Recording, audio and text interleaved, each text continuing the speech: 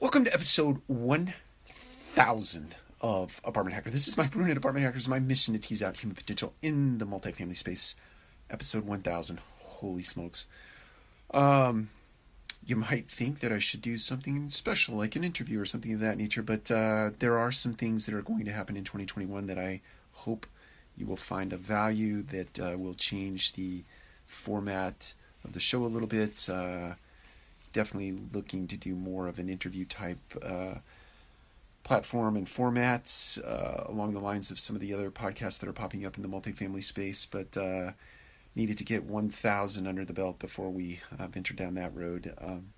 Anyway, that being said, this topic is something that is near and dear to my heart in the way of people asking questions, especially in leadership situations or in management situations where you may know the answer to the question, or maybe you don't know the answer to the question, but what you can impart to other people instead of just giving them answers is helping them learn how to think better. So you might respond to a question by saying, hey, I don't know the answer to your question, but you might think about it this way.